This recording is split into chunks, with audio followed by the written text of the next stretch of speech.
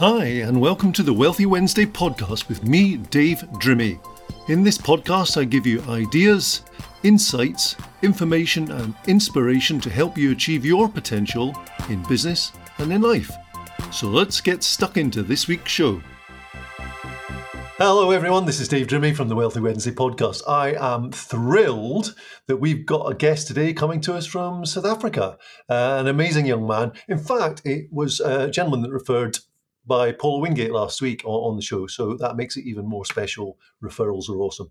So we have a gentleman, he's called Clayton Drotsky, and he's an amazing young man. He's going to share his own journey, but all I want to say is, when it comes to hiring people and building culture, he comes from a unique environment, sometimes quite a toxic environment, with high turnover of employees because he comes out of a call center. Okay, so Clayton, are you there? I'm here, Dave. Thank you very much. Hey, outstanding. And by the way, I know you just shared with me it's 30 degrees with you, so thank you for sharing that. Somewhat chillier here in Scotland, but anyway, welcome to the show. Yeah, no, thank you very much for having me. It's a huge honor. So look, I arrived in South Africa last week, Friday, from the UK, and I went on a bicycle ride with my mates on Saturday morning, and it was the first time I wore one layer of clothing since August, and it was a dream come true. It's such a difference. But yeah, the UK has been very cold of late. Well, listen, folks, if you're listening to the show, then basically just understand Clayton is literally wearing a T-shirt and I've got two jumpers on. So anyway, that's another story. So Clayton, we're here today. You've got a really unique experience in terms of your career, actually. But maybe you can, obviously you come from South Africa, which is fabulous. And maybe you can just give us a little snapshot before we dive into the meat and two veg of hiring culture and all that good stuff. Maybe you could just share a little bit of a snapshot of your pathway to what you're doing today and what you actually do today. Yes, for sure. So as any good South African, I spent 2 years working in the UK in a pub back in 2002. And then I came back to South Africa and I basically needed some money for beer to be with my friends, right? And the call center jobs, I mean, no one puts up their hand at career day in school and says, I want to work in a call center. But so many people end up in it, right? So I ended up in a call center as a means to make money so I can go out because I was only 25 at the time. And social life was obviously very important to me at that time. And call centers don't need you to be a doctor to qualify to work there, right? Your qualifications are just basically you need to be able to read and write and make a conversation. So got into the call center, and I was very fortunate because within 2 years, I was made the manager of a call center, 150 people, and the call center wasn't doing that great. Retention was a problem, and our employee engagement survey that we had just done, our call center in South Africa was part of a much bigger global company with about, 15 call centers worldwide. We finished really badly in terms of our employee engagement. And we got a lady to come out and actually there was a few people that played a big role. But one in particular is my mentor today still. Why I say that is she kind of showed me how impactful leadership could be. Because she didn't know me from a bar of soap when she met me, but yet she trusted me wholeheartedly and valued me from the beginning. When she arrived there, she obviously had the job of turning around the engagement at the call center and making it a fun place for people to be and stop the retention bleed. So what she did is she showed me the game plan from day one, very important. She included me in the whole thing, showed me how my contribution, how valuable it's going to be and how I'm going to contribute. And then basically gave me the wheels to the bus and said, Clayton, yeah, you drive this thing. So for me, I realized a couple of weeks later that I was working my backside off for this call center because of this person who saw something in me they wanted to nurture and develop. And I wanted to prove them right. So she got the best out of me by valuing me and giving me some autonomy and making me feel very special that I belonged to something bigger than myself because my contribution was going to be massive. And she told me this. So I realized this, and I realized leaders, there's lots of risk involved, giving someone so much autonomy. At the end of the day, if the call center did not improve, it was her head on the block, not mine. She was the director. But the risk goes both ways because here I am. If I didn't take all this value she gave me and prove her right, that she should believe in me, I would not be where I am today. So the risk is both ways. And I realized very quickly that was a really nice way of leading and getting people to enjoy what they do. So I did that to my team leaders. I had 8 at the time, and then the call center agents. And we had a very successful call center. And it cost nothing. From a training perspective, it cost us nothing. It just cost us the time to believe in people, invest in them, challenge them, and develop them. And call center lifespan, especially in a sales environment where your commission is the majority of your take-home pay, the lifespan is about 2 years. Yet in this call center, that's the case. We have agents who have been there now for 10, 12, 15 years. I mean, I left them about 4 years ago. But agents stay because they enjoy what they do. They can be themselves. They're comfortable there because it's a safe place. They feel valued. They belong to something bigger than themselves. And they stay as call center agents. So it's a family. It really is a family environment. So that's what I did. I worked there for 14 years. 2 years was together with my mentor. And then I went to the Caribbean. I worked in a call center in the Caribbean, which was an incredible experience for me. And then back to the UK to to work in call centers. And then last year, February, I decided to work for myself, and I started my own company called Growth Crew.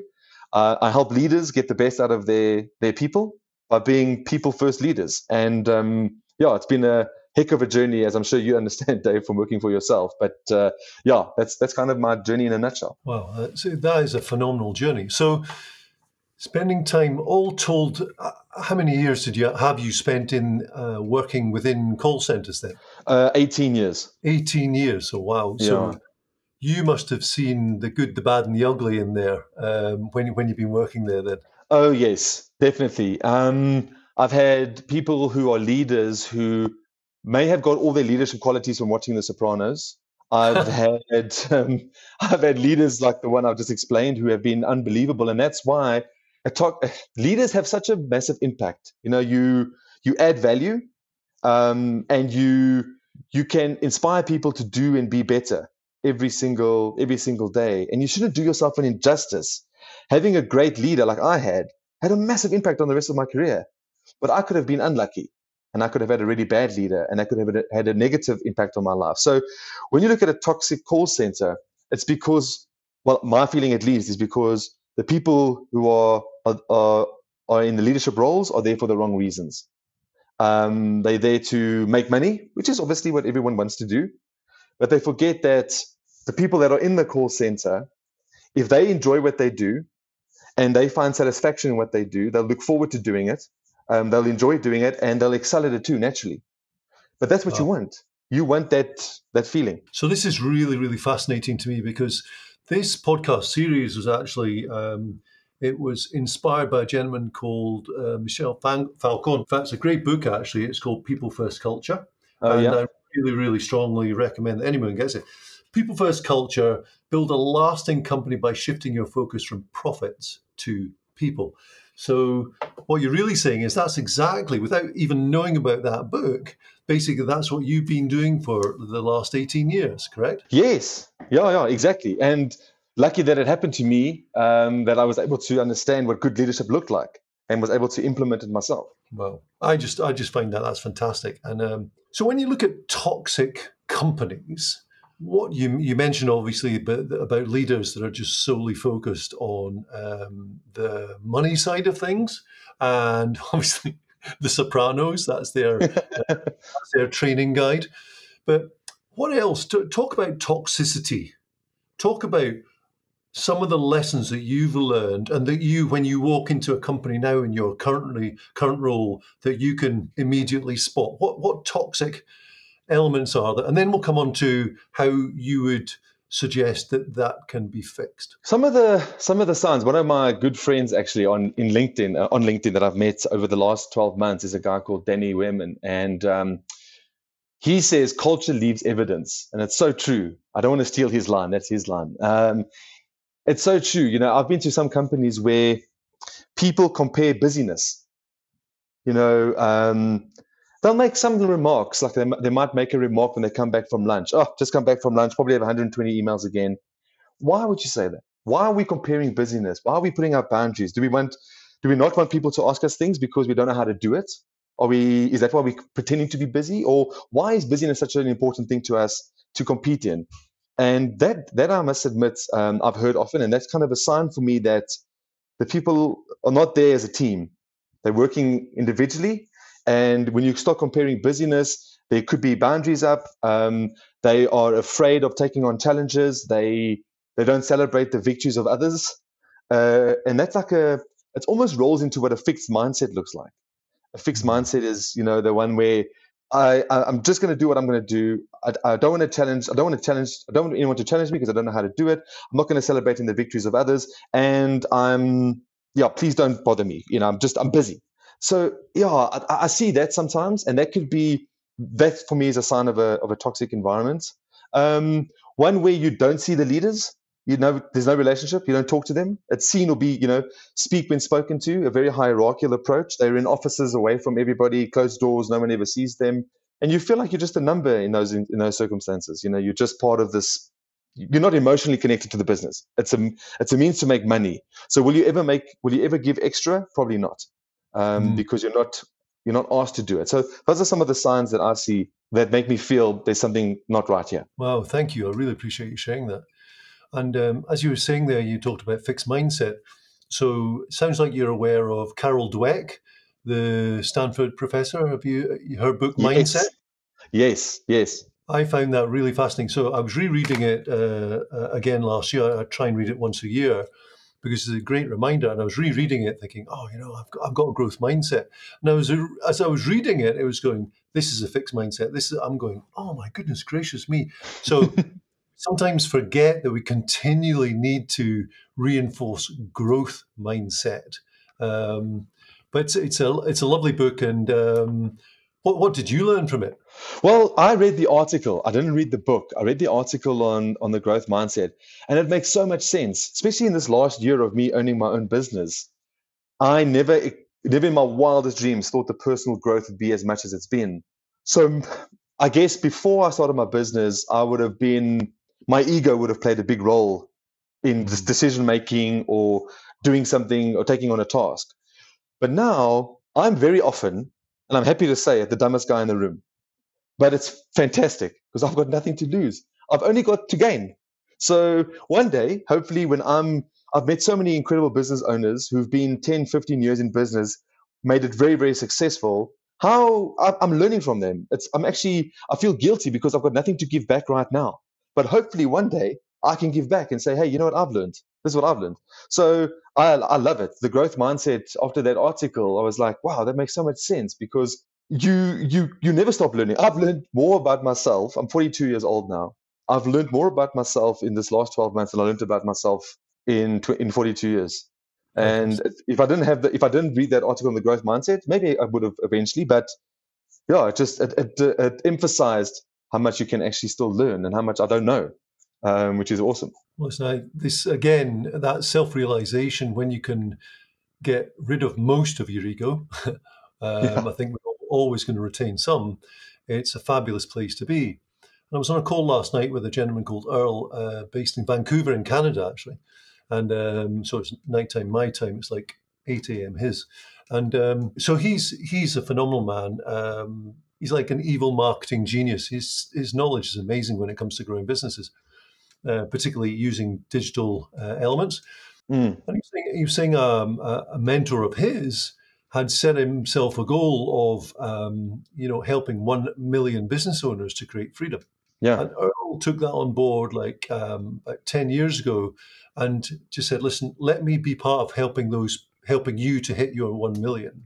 So it sounds to me you're very similar. It's about that contribution and helping people see the light, if that makes sense, see the opportunity to grow and create freedom. Would that be fair? Yes, definitely. Um, my my webinar is called "Be Bigger Than Any Challenge" for leaders, Oh, really? because we can be bigger than any challenge if you have the right intentions.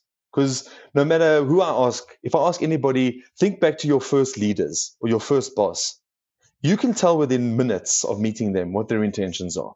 Are they there for themselves, personal glory, or are they there for the better of the greater good? What are they there for? So if you're a leader who's there for the right reasons, you're inclusive, you know that even if you go into the most intense conflict situation, at the office or wherever it may be in the work environment, the most intense conflict situation.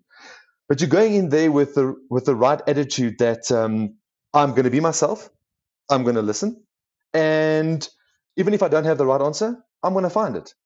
You cannot lose. If you go in with the right intentions, you can't lose. So, I forget his name now, but I'm reading the book, Harv Eker, the book about the mind of a secret of millionaires. Yeah, he says that if your problem, if a problem is 5 out of 10, and your strength of character is 2 out of 10, then that's a massive problem.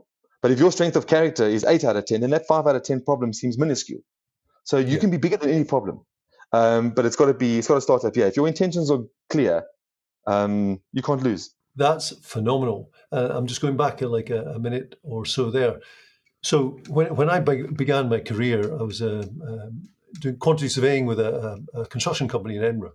So my stepdad knew the owner of this company and managed to get me a job starting on the Monday. Okay.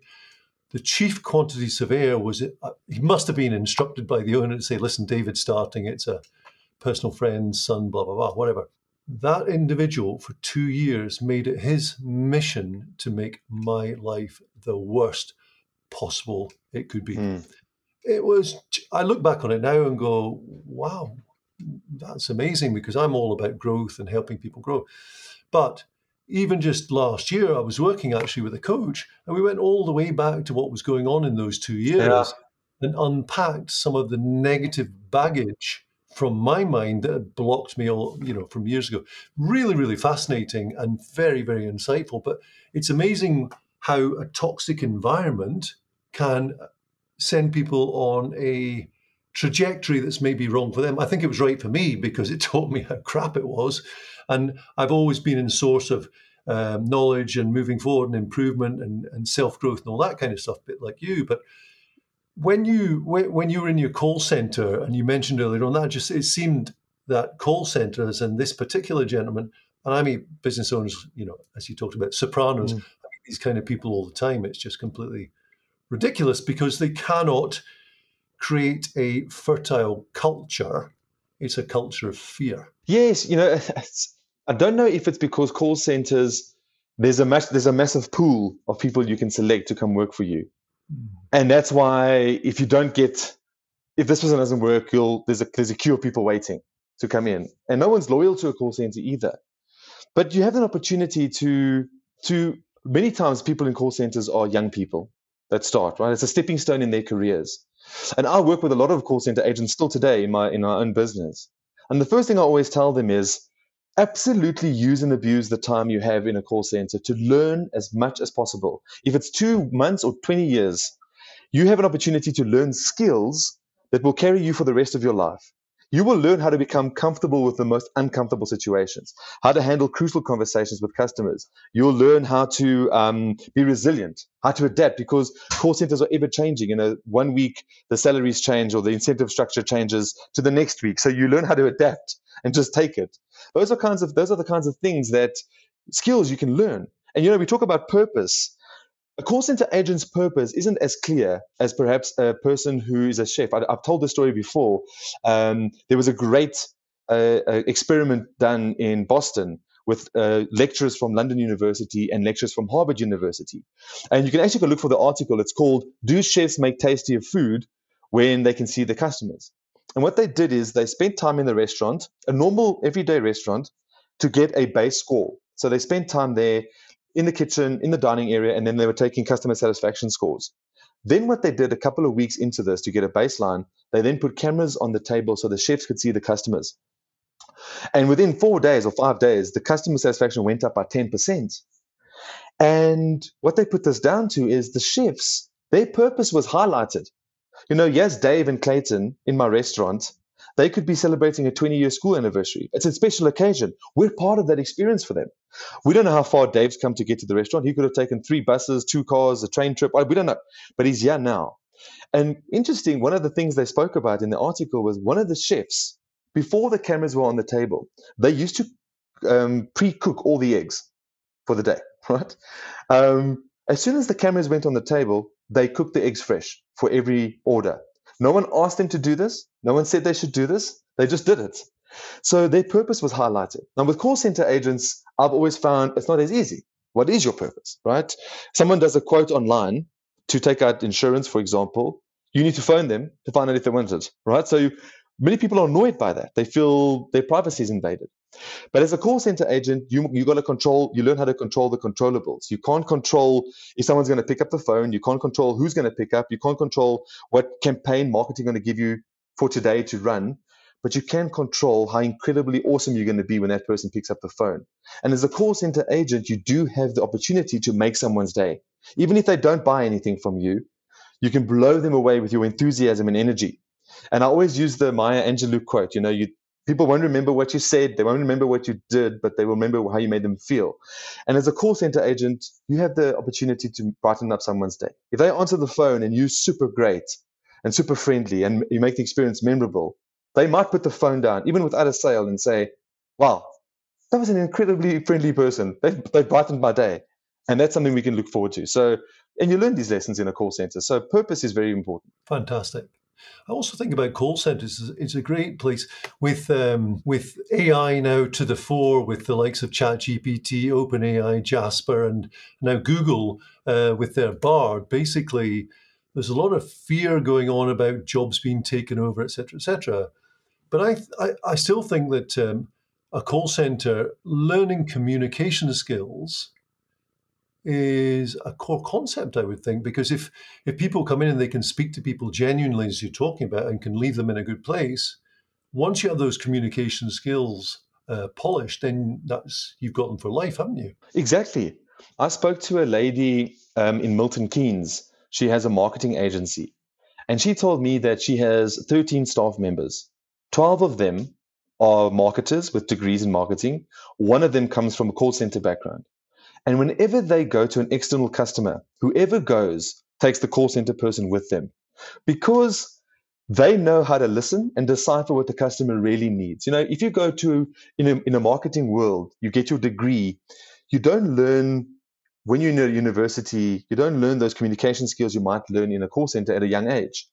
So a call center agent won't sell you a stiletto if all you really need is a sandal. Marketing, my wife's in marketing, and they've got such creative and brilliant brains in terms of what looks great and what sells and what you should be telling customers. But they also might come sometimes in with preconceived ideas of what works when the customer really doesn't wants that, but something different. The call center agent's able to go, okay, I hear what the customer's saying and could maybe, understand it in a way that the customer would like it to be understood.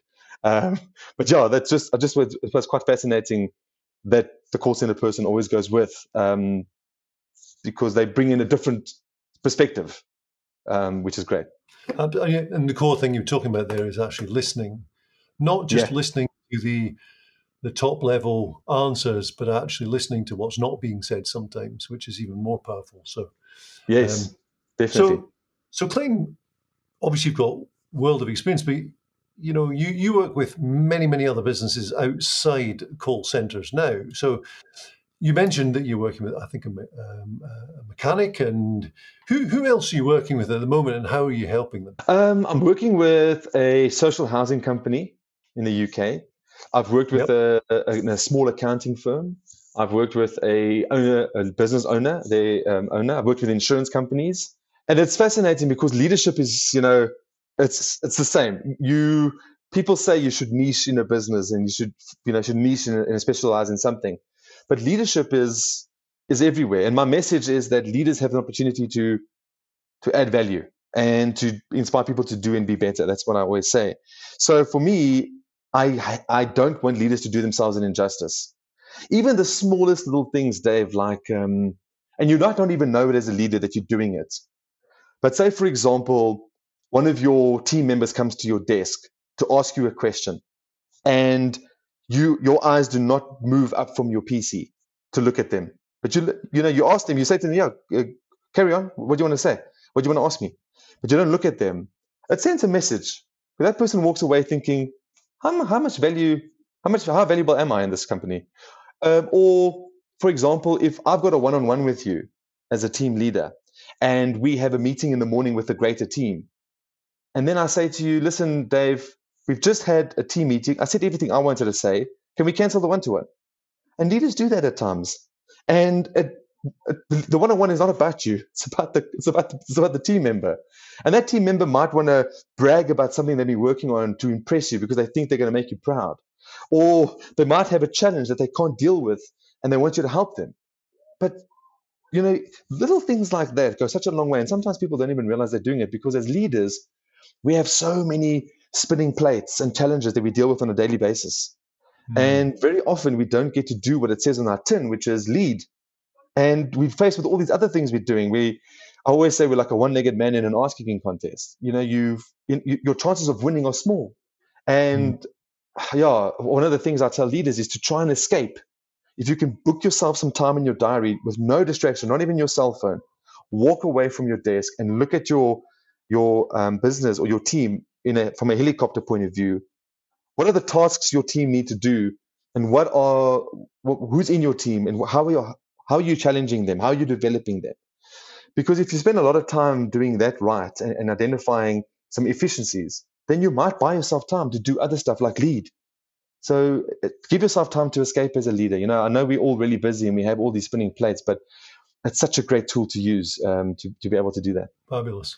I think as you look on leadership, working with a client at the moment, and really we're just working from the bottom up. We're looking at two clients specifically right now, and think about it like a pyramid. So we've got core values on the bottom, and then we have the purpose and the why. And then above that, what we're actually doing is we're looking at the next 3 to 5 year goals, and then breaking it into annual goals, quarterly, and then that breaks it all down. So what draws people is basically core values. So how important do you think are core values when it comes to building culture in an organization? The values should be what guides you when you're making a decision. The values should be what your playbook.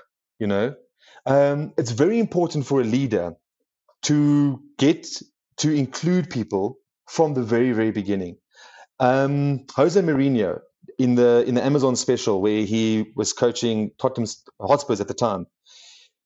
And I know he leaves every club after a couple of years because I don't know what happens, but you can see why he's successful if you watch that program, because from day one, he tells people the game plan. And he says, this is why we exist. This is what we need to achieve. And this is why we want to achieve it, our purpose. And everyone immediately feels like, right, that's it. I hate to mention this, but South Africa won the Rugby World Cup in 2019, and it's pretty common. And 18 months before that World Cup, Rassie Erasmus took over the team, and he used Stephen Covey's slogan, "Keep the main thing the main thing." And he said to the team, trust the process, keep the main thing the main thing. And from day one, everyone was included. This is our game plan. So the values and the vision and the mission, it should be a collective. From day one, if someone moves into a company, imagine, and I'm not saying this should, you should do this, but imagine I'm starting in a company, and there's a little booklet that says to me, this is how the company started. This is the hard times they've had. This is how they got out of those hard times. This is where we are now. This is our successes and our wins. And there's a blank page with my name on it. And it says, well, now you write your legacy, or you do what you need to do. You want to include people from the beginning. If someone comes into your team, you want to share with them, guys, this is the game plan. This is why our team exists in this call center. We're an inbound team, and this is why we exist. This is our purpose as the inbound team. We're responsible for most of the revenue because we take all the calls.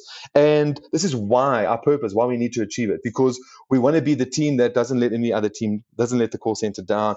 And this is how valuable you guys are in this game plan. And this is why we exist. So very important to have that inclusivity. If I feel part of something bigger than myself, or feel part of something special, then I'm inclined to enjoy it more. I look forward to doing it. Yeah.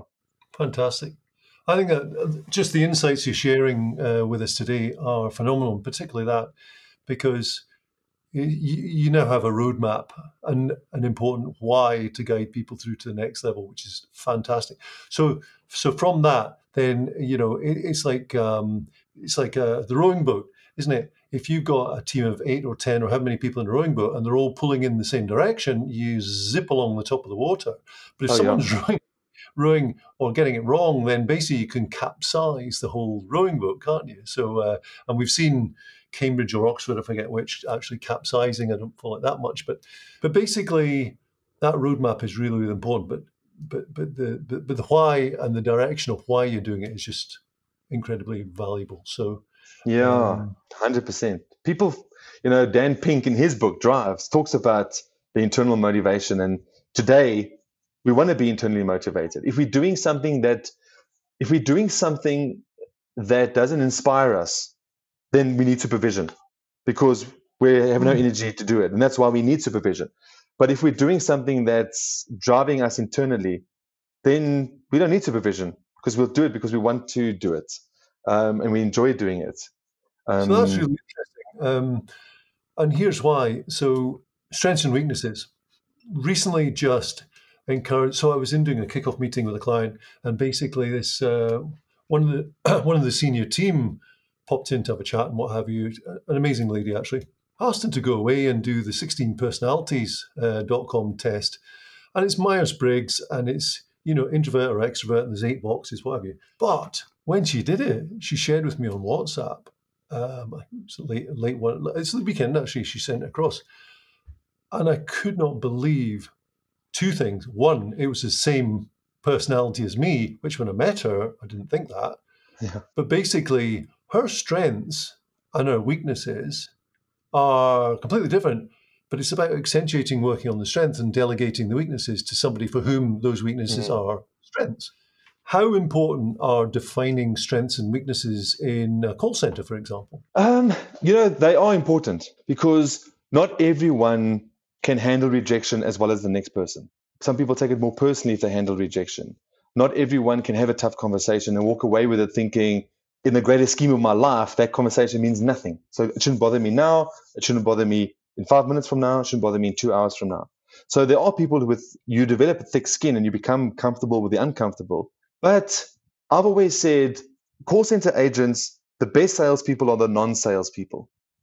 Um, Gone are the days of the Wolf of Wall Street kind of, hard sell. Where now today, I want to buy from someone who's genuine, who genuinely wants the best for me, wants to cares about me, and is truthful, honest. That's who I want to speak to. I don't want to speak to the sleazy salesperson. So strengths and weaknesses in call centers are very important, but what's great about a call center environment is you can learn how to have conversations with people. And you don't have to be uncomfortable because you have to be sleazy to make a phone call. You can build rapport with people, get them to know, like, and trust you in a very short space of time. So strengths and weaknesses are very important, but you can develop those strengths. And for a leader, what you want is to build confidence in people, even those who feel like, oh my gosh, how am I going to make anything? How am I going to do the sales? How am I going to get my target? You can build confidence in people by giving them regular feedback, celebrating their victories with them, asking them, being immersed in their tasks. So Dave, tell me, what are you doing today? What are you going to be busy with today? No, I'm working on this campaign. That sounds exciting. I can't wait to hear how it went. When can I get some feedback? This afternoon. That's fantastic. When you get the feedback, celebrate with them if it's a victory. If it's not a victory, it's a learning. So you either win or you learn. So you can build confidence in call center agents, or any leader can build confidence. You think about a football team that's confident, Arsenal at the moment, right? They can't do anything wrong. I know they lost to Everton this weekend. Maybe it's not a great example, but confident players are always in the right place at the right time. They make the right decisions. Those same players, when they become unconfident, they make bad decisions. They hesitate. They're not in the right place at the right time. And it's the same player. So imagine a team of confident people if you're building their confidence as a leader by celebrating, like the example I just gave you, asking for feedback, being immersed in their tasks and celebrating with them or giving them, the truth, because people want the truth. You're building a confident team. Imagine having a confident team that nothing can deter them and they in the right place at the right time, making the right decisions. That's incredible. Fantastic. Absolutely fantastic. I think it's great. And I'll come to hiring actually, because if you've helped increase the longevity of employees, basically from 2 to 15 years, uh, So even if you double the time, then the recruitment costs you've just completely cut in pieces. And a friend of mine in America, Mike McCormick, actually, he's been on the podcast, and he said uh, the average cost of hiring a new employee is 15 times the salary. What's your thoughts on that? No, it's true. In call centers, it's systems. Call centers work on multiple systems, so it's systems training. Then you need the product training. Then you need sales training, and then you reach the floor. So all that investment that can take some weeks. If you don't look after them and they leave, they keep leaving, well, you're wasting money. You're throwing money away with all this recruitment and talent, or recruiting talent and training them all the time consistently. If you make an environment where people want to be in an environment that excites them, then they'll stay, and they'll it will save you money. I heard a couple of weeks ago that when you go into an Apple store, it's just huge, and there's products just kind of dotted around. It's the whole environment is about browsing. And the Apple employees get 40 minutes of sales training every single day. Wow. Okay. 40 minutes. And that's why they are so good at serving people. In fact, a mentor of mine once shared with me, he said, it was a lovely phrase, always stuck with me. The better you serve, the better you sell. But service always comes first. 100%. If you can make someone feel, or you can create the perception with someone that you really care about them, then you're on a winning wicket to getting a sale. I always tell people, if you look at, I compare it to South African or radio stations. If you listen to a radio station that's a very popular one, that's been in business for a long time, and you listen to the newsreader or the weather reporter, you're just listening. You're not even thinking about it. Then if you listen to maybe like a local village radio station where the DJ is not as experienced, the newsreader is brand new, and they pronounce some of the names in Edinburgh or Glasgow, they pronounce the names wrong. Then only do you realize how easy the other person makes it sound because they always just read the news and it's perfect. I don't even realize I'm listening to it. And I always say, when you're selling to someone, don't let them go somewhere else and get bad service and then realize how good you were. Make them realize it now while you're there with them, how good you are by serving them, listening, and 100% immersed in applying yourself in the call. Let them understand how good you are right now. Don't let them have bad experiences and then think, geez, that guy made it sound really easy. That's too late. Yeah. Wow. That's phenomenal. Clayton, listen, you've been incredibly generous. I know you're enjoying your time in South Africa. And I'm not going to keep you out of your 30-degree heat there for any longer. I want to share your details in a second, but if there was one golden nugget that you could share with the folks listening to the podcast about building the right culture that you haven't mentioned so far, if there was just one golden nugget that you wanted people to take away on how they can become better leaders and build a better culture, what would that be? Oh, that's a good question. I would say, as a leader, if there's one thing, make sure your team know that you're there for the right reasons by the way through your behavior. If they know that you're there because you got their back and you are there to see them succeed and develop and challenge them, then you're already on a great trajectory. Wow. That's outstanding. And sorry to put you on the spot there, but I just thought it would be very valuable if you can share that an insight. So thank you for doing that. So basically, when it comes to working with, you work with different industries now. It's not just call centers. We talked about that earlier on. So you can go in and work with leaders and help them develop the leadership skills, the culture. You can teach them obviously how to hire effectively and do all that amazing stuff. How can somebody get hold of you should they be listening to the show and they want help in those areas? Thanks, Dave. The absolute best place would be LinkedIn. That's what I have found. Most entrepreneurs live on LinkedIn. So that I'm always on LinkedIn. It's the best place to get hold of me. Or my website, growthcrew.co.uk.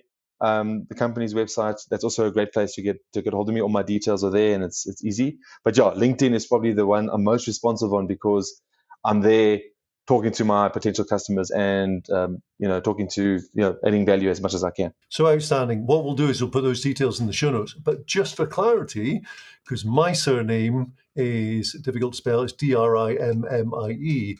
But you're Clayton. How do you spell your surname? Drotsky?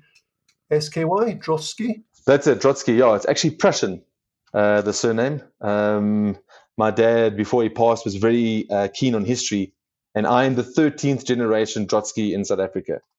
Wow. So we've been here for a while. Clayton, that's a first name, which again is unusual. And then Drotsky, Drotsky,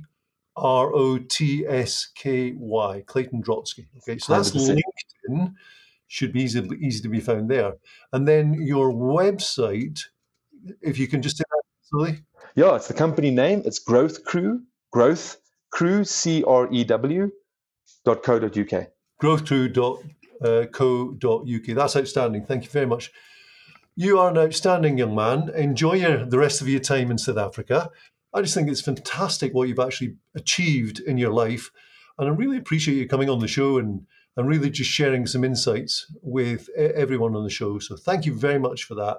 And enjoy the rest of the time in South Africa. And let's catch up soon. Yes, Dave. Thank you for the opportunity. I really do appreciate it. And yeah, let's catch up soon. I thoroughly enjoyed the chat. Thank you very much. Okay. So, folks, that was Clayton today. And again, I really hope you got some insights. This is another podcast I would suggest you listen to again because there's so many gems within the conversation. Clayton's been incredibly kind to spend time with us today. But what I'd like you also to do, if that's okay, if you could just share the link with people that you know and just get Clayton's message out there and help him. It's about shining the spotlight on Clayton and how he can serve people like yourself listening to this show and how you can transform your business. That's what it's all about, because the whole aspect of designing a business, building strong foundations and creating freedom is what we want to do to help you get to your ideal life. So thanks everyone for listening. We've got another show coming up next week. We've got some phenomenal guests just like Clayton. And just thank you everyone for listening.